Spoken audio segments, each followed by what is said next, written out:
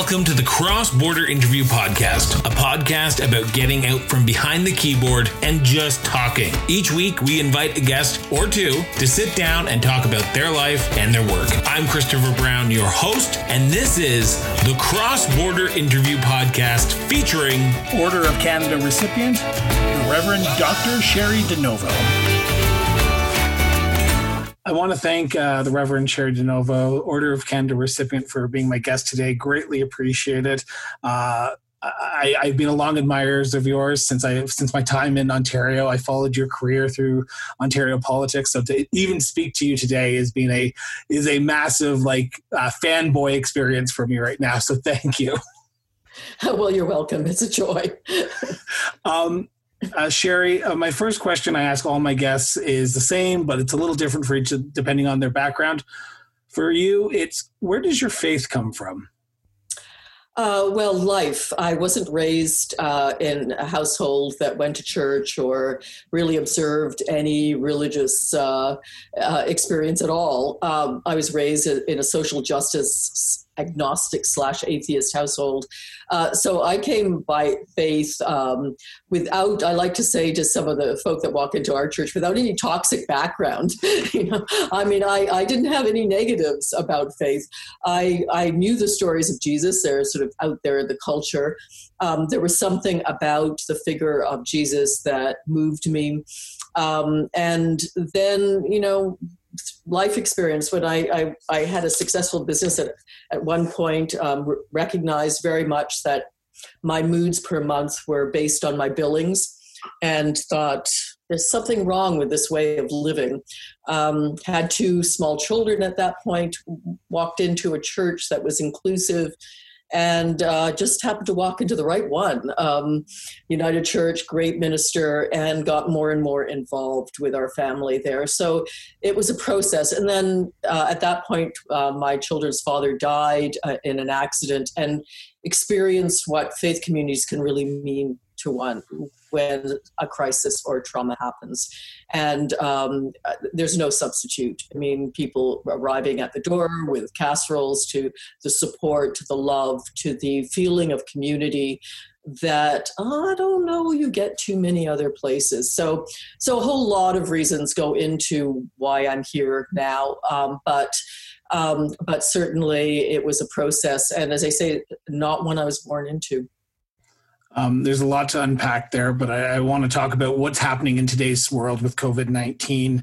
I'm finding, and I'm not sure as a reverend you're finding, more people are trying to find a purpose in life and trying to reach out for something bigger in life. Are you finding that with your congregation, that people are actually reaching out, new faces are walking into your ministry?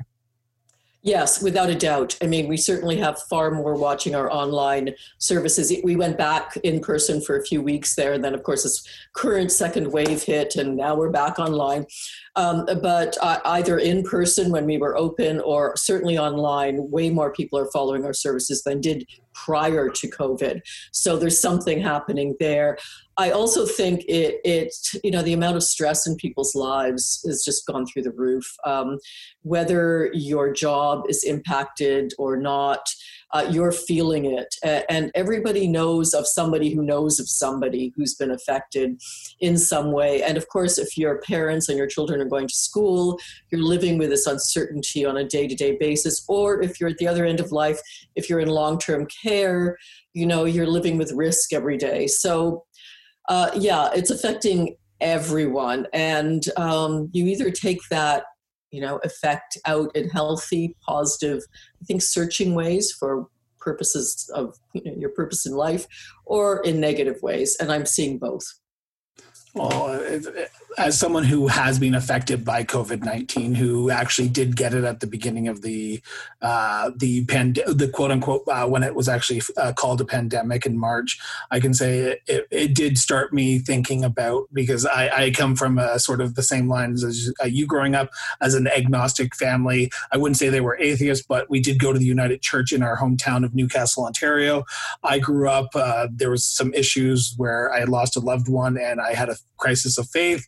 So there was moments when I had COVID where I started to think about there has to be something higher out there. So when I'm talking to people like yourself and the Reverend Michael Koren, it gives me a sense of people are like me are reaching out to faith leaders like yourself who are trying to help them through this troubling time. I'm so sorry that you had COVID, and are you okay now? Or there are some issues that are still lingering, but overall, it's not as bad as it was, say, in March when I was at the height of it. I got a mild case of it; wasn't that bad. Mm-hmm. Yeah. So, Well, back to your childhood, one of the areas I want to talk about is in 1971, you were one of the only women to sign. I want to make sure I get the name of the declaration here right. Oh, I had it here 2 seconds ago. Oh, the We Demand document. The We Demand. I was the only woman, actually, to sign on to that. And that was the first big demonstration for what we called then gay rights. In Canada, there was a demonstration in person on Capitol Hill. I couldn't make that, but I did sign on to the document. And really, when you look at the demands of that document, we've pretty much achieved them all, which is amazing. So that gives hope to the activists of this generation to just say, keep on, because what seemed at that time really utopian, quite frankly, if we were to admit it to ourselves, has all come to pass in this country. And of course, it didn't happen naturally. It happened because of people who were willing to stand up and be identified and come out of the closet and do what needed to be done. So I'm proud of that. But it is truly a story of incredible hope. We can achieve just about anything if we keep on keeping on.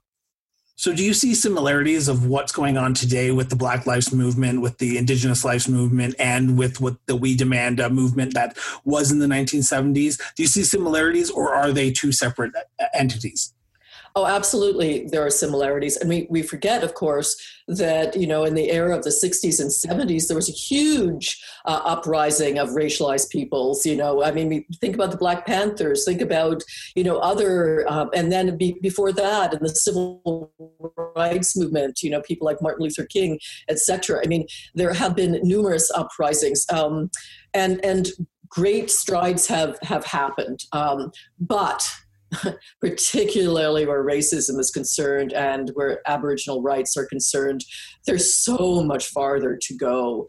I feel this way too, as a woman. When you look at what we've gained in, the LGBTQ2S movement versus what we've gained from feminism, that we've gained a lot, but there's still such a long way to go. So again, kudos, great. We've shown it can change the world, and now let's keep changing it, because there are many, many people suffering still.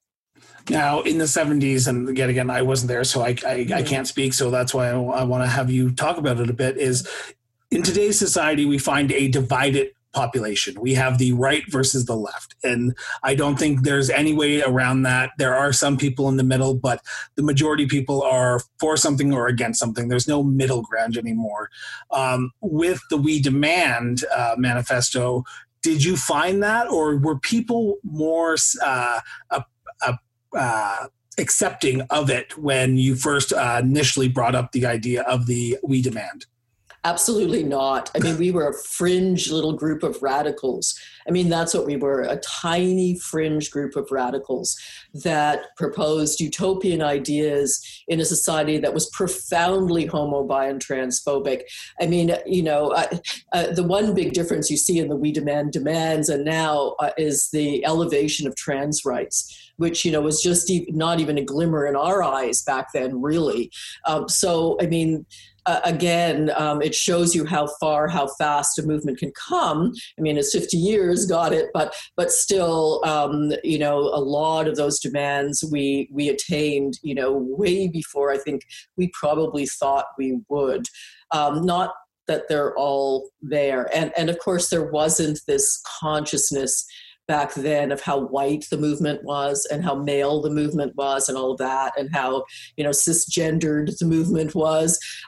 So we've learned along the way as well. But it is a phenomenal moment of hope. I mean, I have a picture that I have a book forthcoming in March called The Queer Evangelist, and the picture on the front is of me with my then girlfriend, also in 1971, at the first Pride event in Toronto, which was on the island, which was a picnic where we said there were, I don't know, we probably said there were 200 people. I think there were 80, but anyway, but I mean, this, I'm amazed somebody had a camera. I mean, there's this historic moment of celebration too back then. And in a sense, I've always felt like the young radical, even though I'm old now. I still feel like the young radical in comparison to some of those of my age.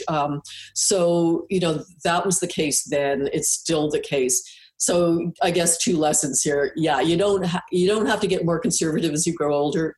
No, you don't. In fact, I feel like I'm more radical, if anything. And second of all, fight for there was a student slogan in the 60s in France. It's be realistic, only demand the impossible. And I think that should hold all of us. Be realistic, only demand the impossible.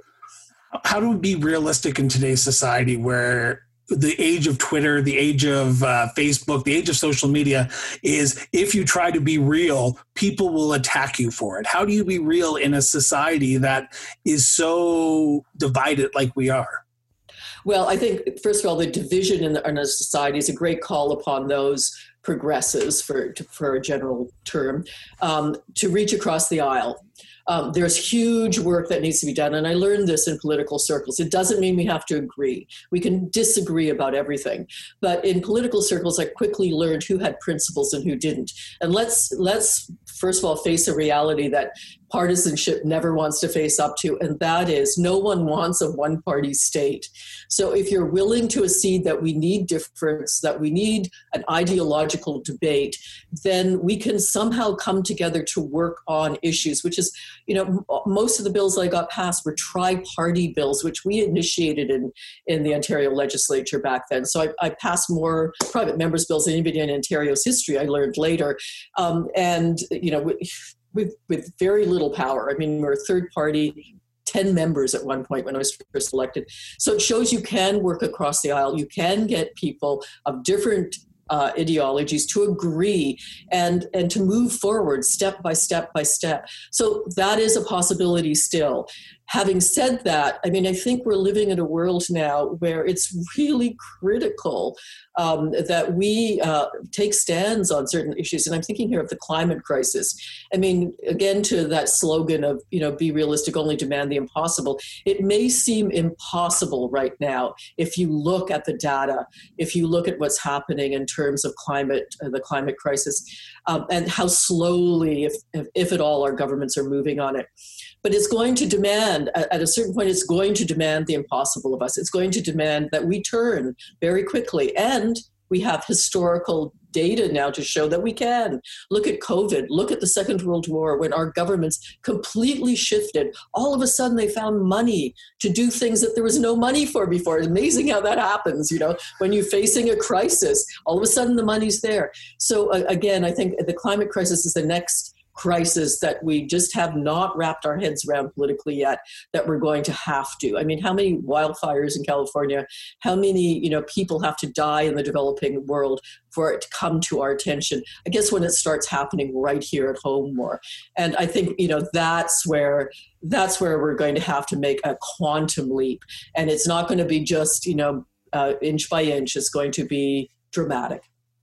Yeah, I think you're right, because I think that we have a society that is so ingrained in the idea that, and I'm not speaking generalized, I'm just saying there are people out there who think if it's not happening right here, it's not happening, right? If I don't have COVID, it's not real. If I don't see the effects of climate change with a wildfire burning down my area, it's not real. So I agree with that. And to teach people to get their heads wrapped around it is hard because they're so ingrained. And the older people get, I find the old people get, they might be ingrained in their thinking, and that's how they're going to think for the rest of their lives. Yeah, I mean, I have more hope for seniors. I mean, I as I said, I don't think I'm more radical than I used to be. I don't think you have to get more conservative as you get old. And in fact, the people that I hang out with that are old, old comparatively speaking, don't feel that way at all. But I mean, here's the thing: it is already affecting us. We just cannot see it yet. And certainly when we look at the rising insurance rates for just about anything you do these days, that's a reflection of what's happening out there in the world. But yeah, it will come home to roost. We really do have to do something about it. Greta's right. I mean, they're right. So I mean, again, governments are playing the PR game right now. I mean, they're all saying things and they're not doing much. So independent of political stripe, quite frankly. So this is a time, again, to get a little post-partisan and to simply have a race to the top rather than a race to the bottom in terms of what we can do to affect this. But we will have to do a dramatic shift. And we've shown we can. COVID showed recently we can. Second World War showed we could. So I'm hopeful even about that. I'm hopeful that when the wildfire does start at the corner of your street, that somebody's going to wake up and say, okay, now's the time. Here's the billions of dollars needed. We're going to shift. True. You've said the word radical a few times in our interview, and it's only been 15 minutes into it. You are known in Toronto and online through your podcast, The Radical Reverend. How did that come about? Because I find that interesting, being a reverend and being happily known as The Radical Reverend. How did that come about? Well, first of all, the show is at least 20 years old. I was trying to figure out exactly when I started. I don't think the records are there, but it's 20 years old. I did a hiatus a little bit when I was first elected and came back, changed the title to Three Women because we were just political. And I just had three women on representing three different political points, speaking about issues. But, by and large, I've been on air as the Radical Reverend forever now, it seems, and podcasting, in the last year or so. So absolutely. And it was always that. I mean, my concern when I started the show was the only Christian voices you seem to hear on mainstream media was the right wing, and hashtag the Christian right is neither, as I always say. So now you see the devastating effects of those who call themselves Christian in the United States and not just there. And so I thought we needed a progressive voice of faith, not just Christian, as it turns out. I try to focus on all faiths. But certainly from a Christian perspective, where is the progressive voice? It's so needed and so absent. And we have to look in the mirror when we say this, of course, because where have we been? I mean, why have we not, as Jesus would say, let our light shine?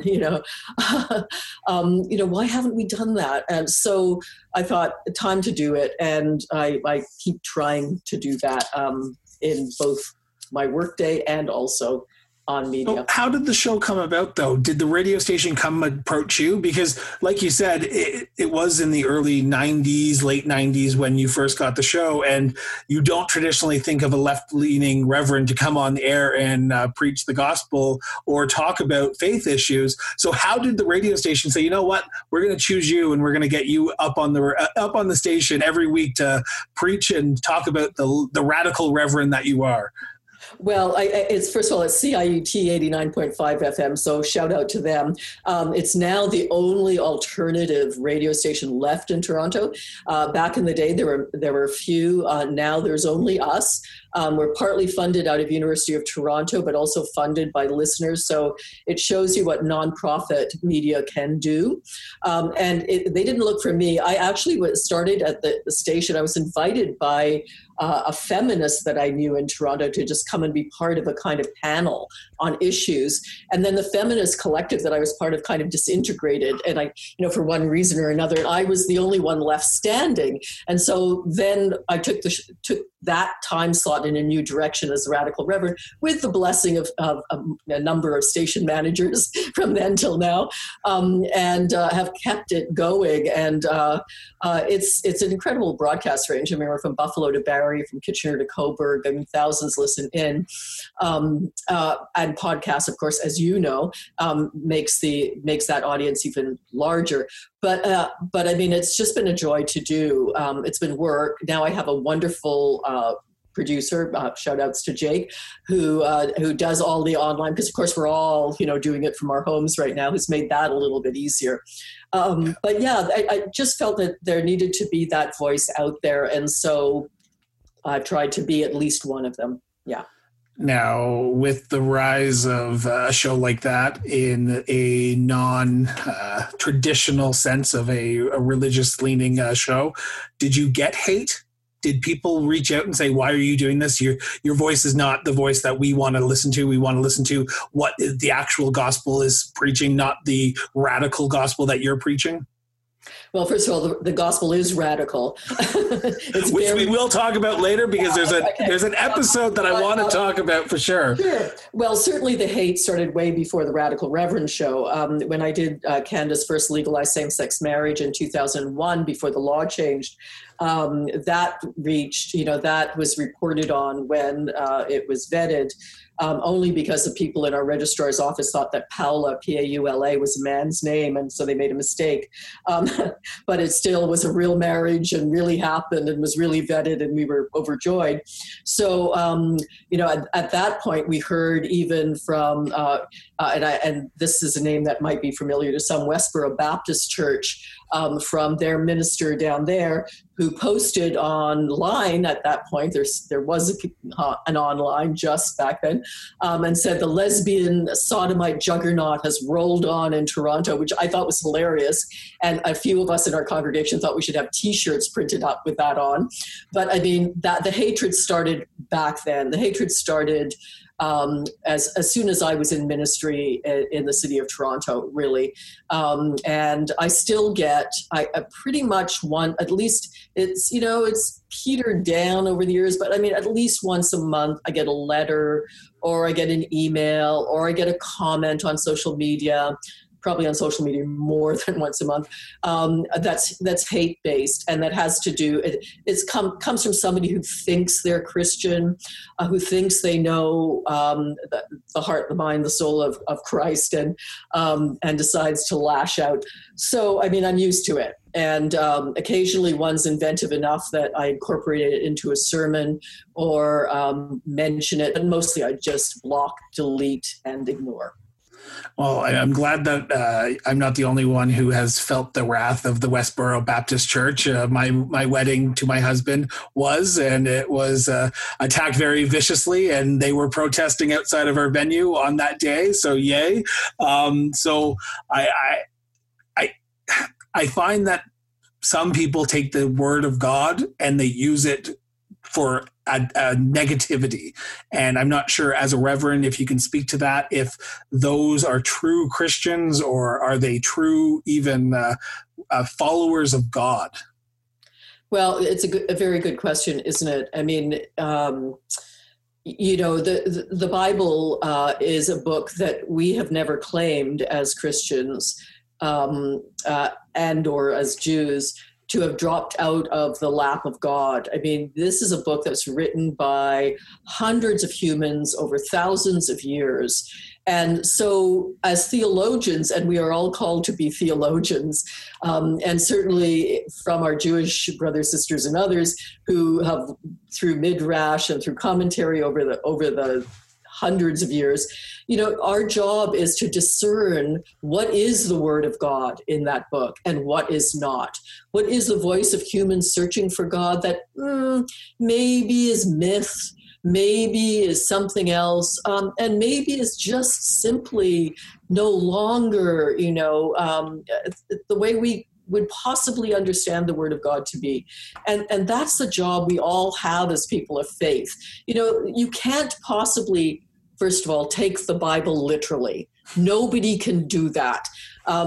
If you did that, first of all, you would be conflicted in every hour of your being about what to do next. Second of all, you would be arrested because you would be sacrificing live animals.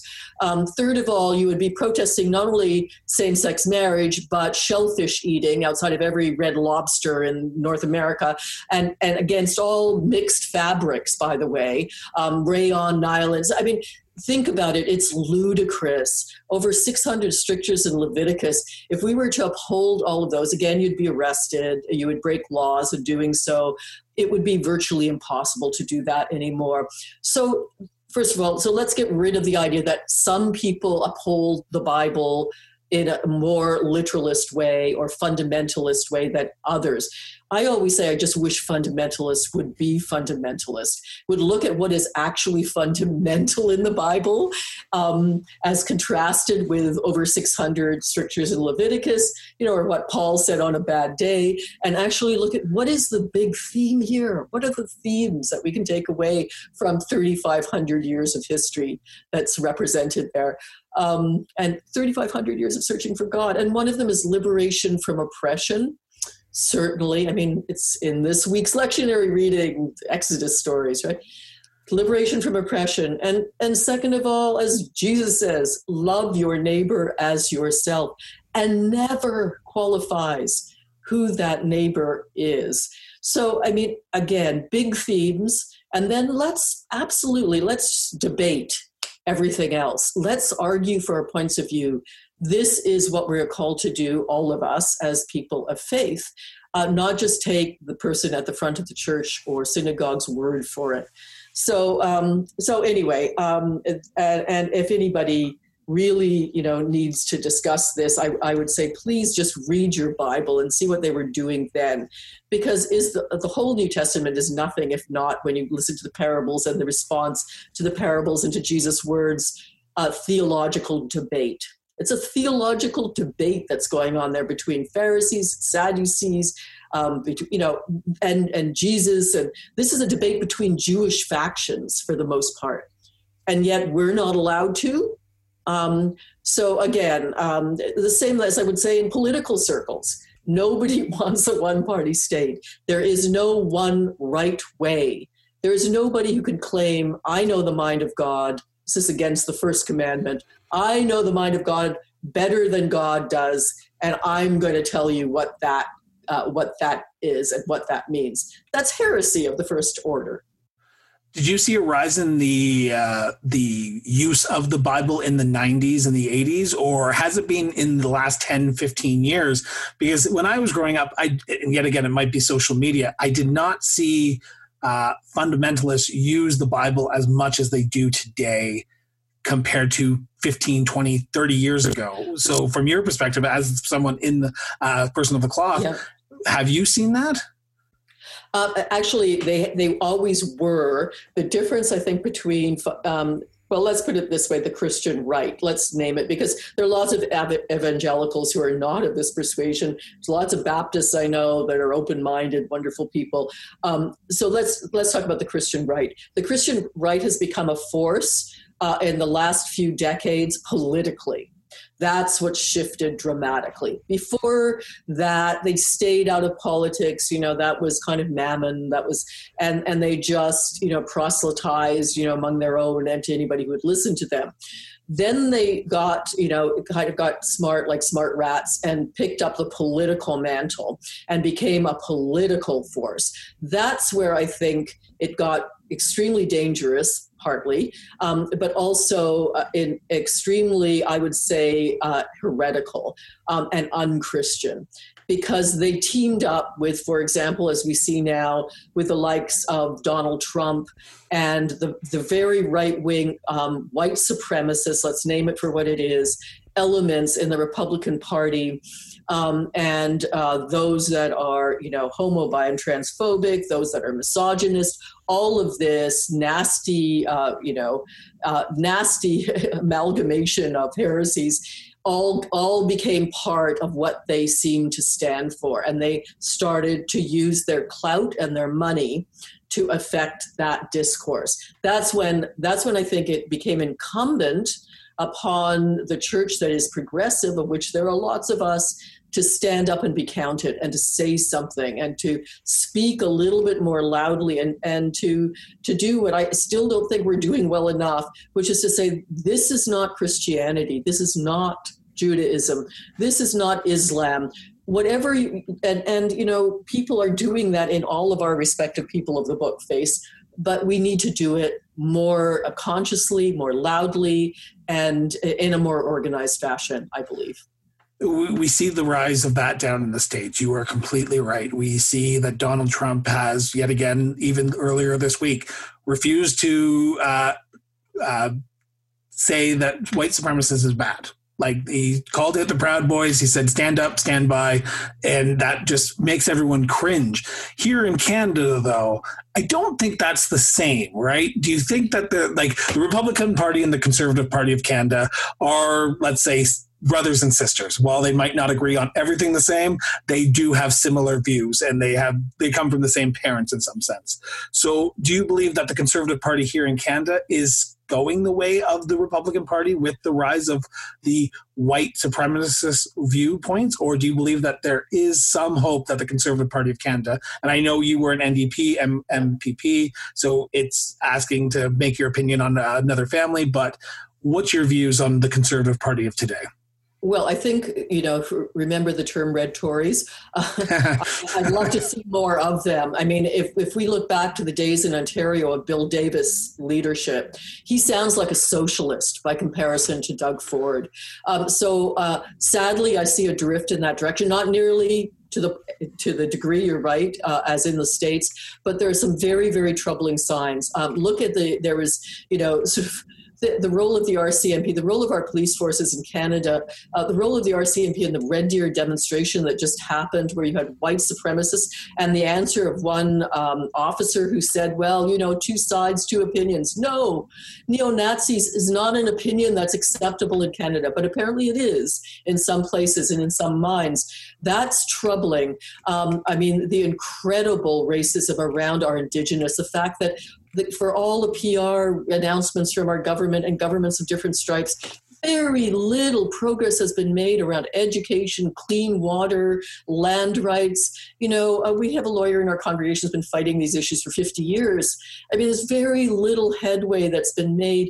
You look down in the south of the border, since the Black Lives Uprising, as I would call it, through the streets of the U.S., some 19 cities have made changes in the funding to their police forces based on the primary demand of Black Lives Matter, which is defund the police. You know, of course, we all need a police force, but take some of that money, put it somewhere else. So not only into prevention of what police are supposed to be for, but also into calls for mental health issues, you know, calls for domestic. There's all sorts of other things we could do with that money. 19 cities have acted on that. Not one in Canada has acted on that. In fact, a very paltry little, you know, attempt was made in our Toronto City Council to defund by 10%, and it was defeated.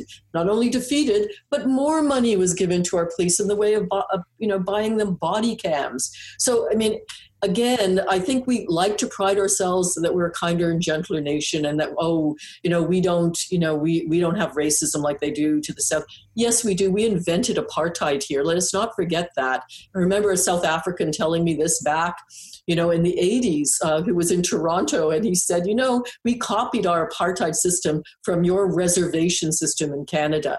It works so well here. Think about those words now. We instituted it there. So we are every bit, Orange Shirt Day, the residential school system, that was a kind of cultural genocide. I mean, we killed thousands of children. We buried them in unmarked graves outside of some of these buildings. We have nothing to pat ourselves on the back for. So I think it's yes. Are we not so obvious about it? Yes. Are we politer about it? Yes. But we are racist here, and we have built our country on a basis of racism, and our children need to learn that, and we need to learn that until we become worse, you know, and I think that's the truth of the matter. One of the areas that you talked about here, and it's been very prominent in society, we have politicians from all stripes making comments on it, is the taking down of statues across Canada of, let's say it, Sir John A. Macdonald, first Prime Minister of Canada, the inventor of the residential school system. I shouldn't say inventor, but he brought it in, and he did have it in for a long time until 1996. It didn't go away. So when you look at the movement that is spawning from coast to coast to coast of Canadian citizens and Indigenous Canadians as well, taking down statues, what's your opinion on this? Do you think that statues are no longer the new way to educate people and it's through textbooks? Well, absolutely take the statues down. Absolutely rename the streets that are named after, people who supported slavery or supported residential schools. These should not be people that we laud. And I mean, why are we so vested in a statue? I mean, we could go back to Christianity for a minute. Again, this is the breaking of one of the commandments. I mean, really, like, what is the problem we have?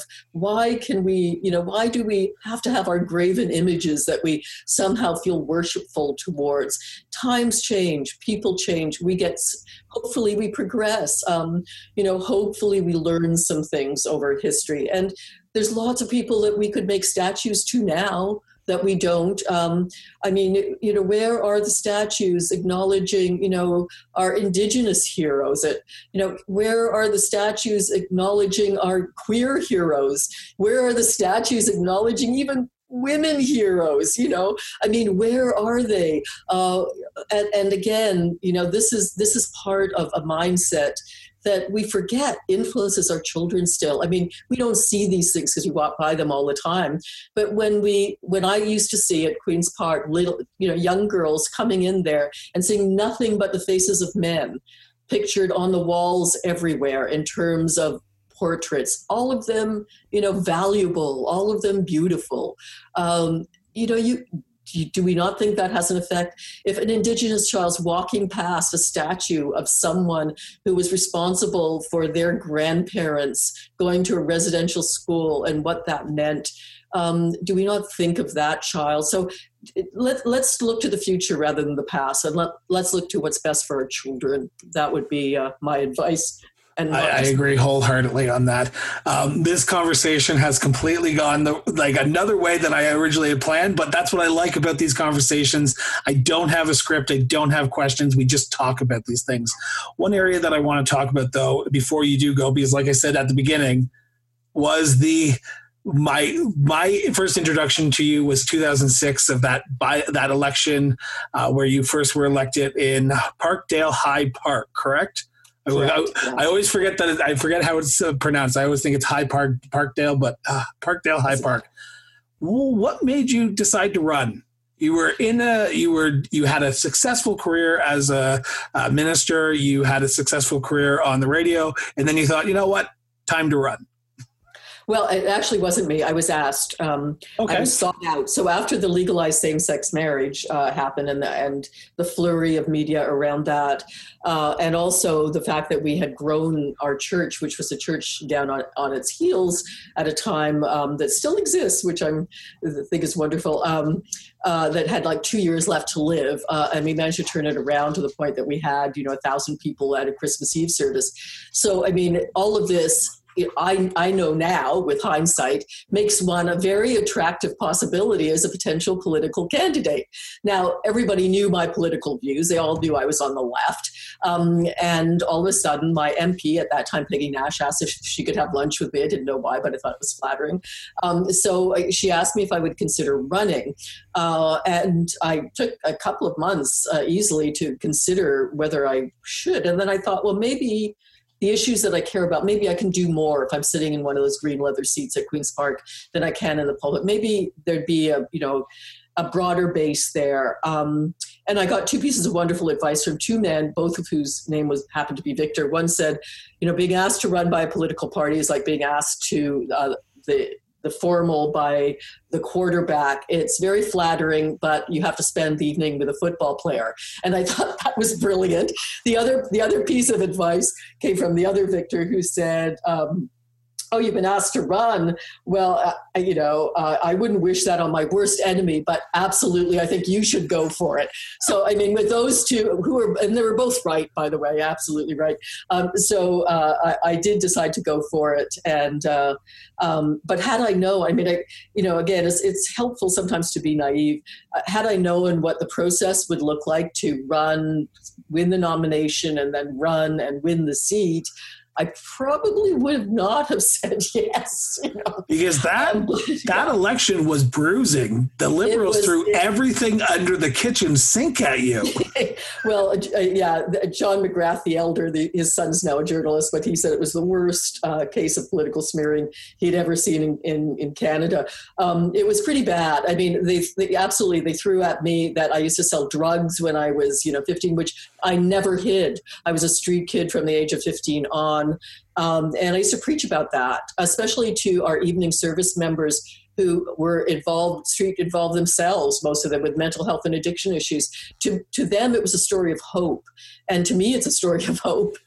So I mean, I preached about it. It wasn't a secret. That went out. All sorts of stuff went out. Really spurious stuff, like basic just lies went out. And so, yeah, it was hellish. And quite frankly, what was worse for me was not that they were attacking me. And I don't say this to set myself up in any way, but, I have children. And when you see your children have to go through this, I had to keep my son away from all candidates meetings because he would be so angry. Like I could just see the anger in his face. This is not healthy.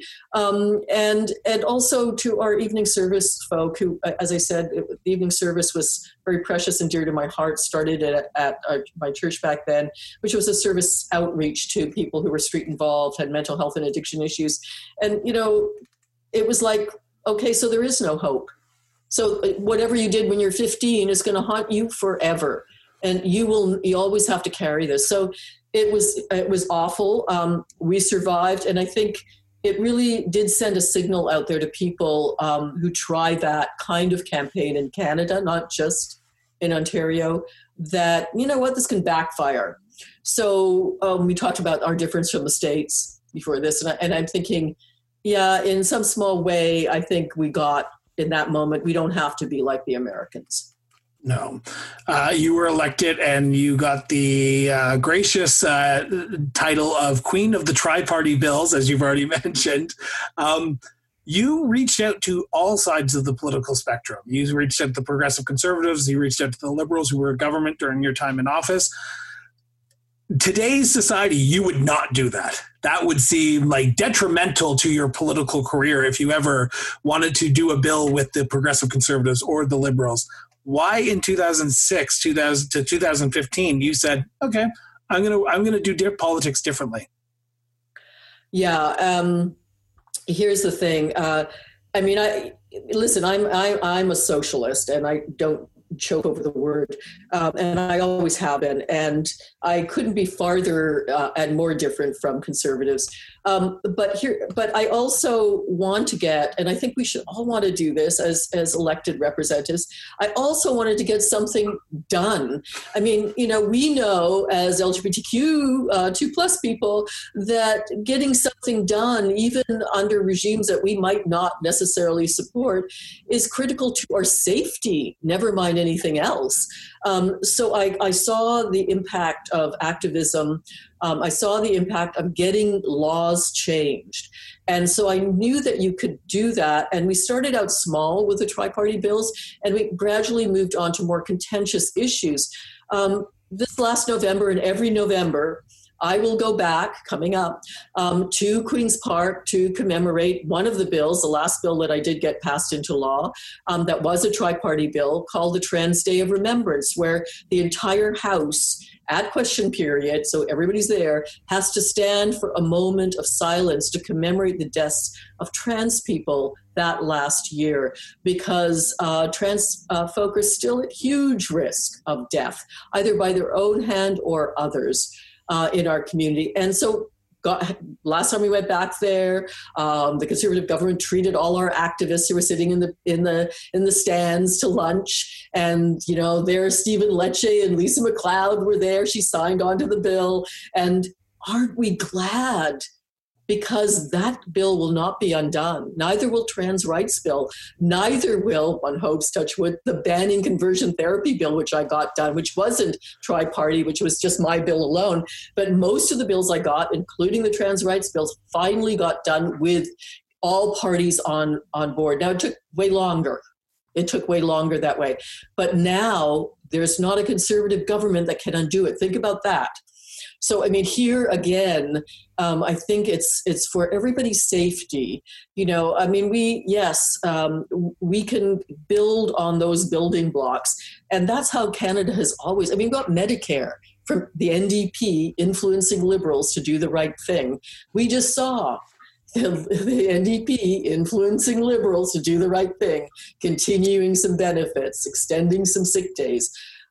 Is it ever enough in my estimation? No, there's so much more we need to do, but it's something. And so I would say to those on the left who say, don't get involved, you're just selling out by even running, don't even play the capitalist game. I would say to them, you can do both, you can do both. You can actually be elected, you can represent people, you can get things done that will save lives. And I can't emphasize that enough, that will save lives. And you can also say there's a better way of doing things and work towards it. These are not incompatible. One of the bills the private member bills that you did mention, I'm cautious of the clock, and I do want to try and get this part in because it is so prominent in today's society.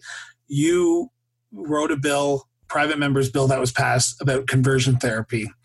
One of the first in Canada, if not the first. North America. First in North America. Yeah. We have a federal government now who is trying to pass that. We had a leader of the opposition, Erin O'Toole, come out and say it was a divisive issue. It wasn't needed. What do you say to Mr. O'Toole? Because he's from Ontario. He's from the 905, which is very prominently liberal in their thinking, I would assume. What would you say to him right now? And what would you say to get that bill passed tomorrow? Well, I worked with his dad, John O'Toole, at that house. He was a nice man. So here's the thing. We banned it in Ontario with that bill in 2015. We showed it could be done. We showed it, and we've lived with it for 5 years now. We've shown it's not divisive. We've shown, religious people, are still religious people who think that, we're sinful. They can still think we're sinful. Just don't put that on our children. And so we've shown it can be done here. So of course it can be done across the country. What the federal government can do that we cannot do in the provinces is criminalize it. What I would like to see with this bill is that it becomes criminal. And I was in Ottawa with the workings of this bill. I was with the cabinet minister, brought it in. I was there for the press conferences and stuff when it was first announced, and support it. Of course I support it.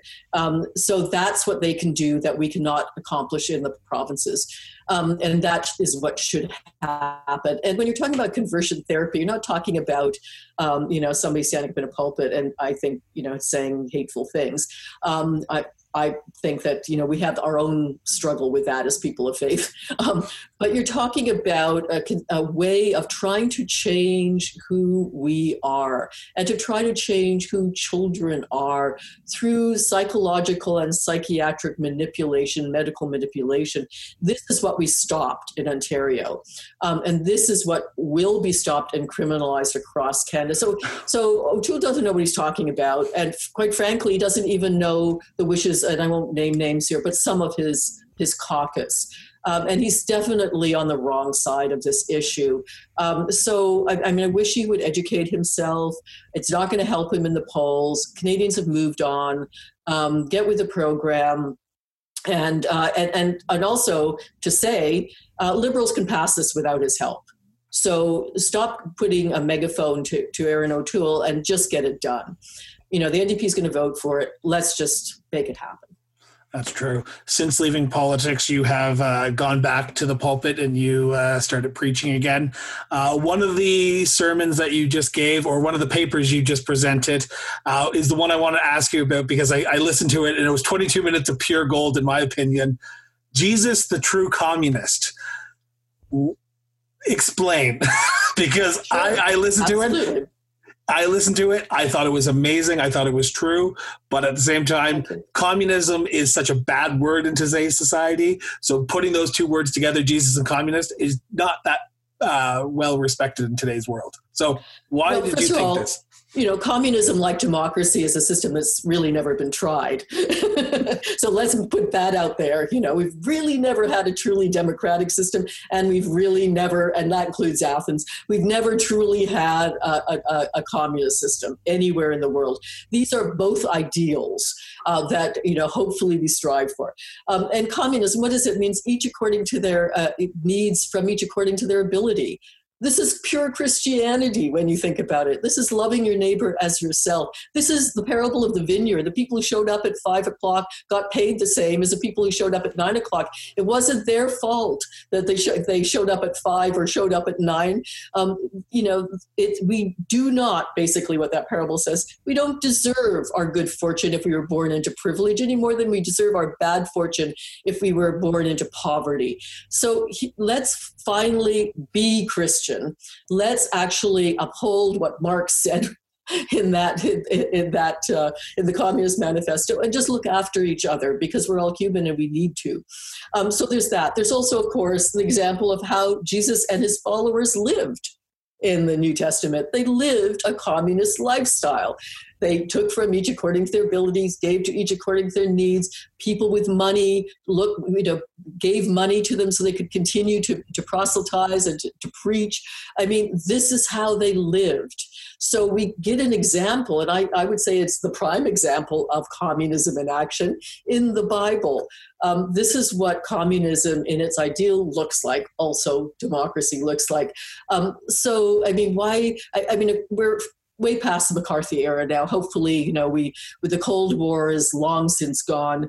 Hopefully we can just look at these terms for what they are and strive for what they mean, rather than the people who've abused those terms. Obviously, Stalinism was not communism. Obviously, it was totalitarianism. Obviously, what's happening in the United States right now is not democracy. It looks like totalitarianism to me, too. With the Electoral College, with voter suppression, with huge amounts of money it even takes to run. This is not democracy. So, again, let's look at ideals. And yes, it is provocative to say that, but I think it's also true. The Radical Reverend continues. Awesome. Reverend DeNovo, I want to thank you so much for doing this. Greatly appreciate it. So thank you so much for doing this. Absolutely.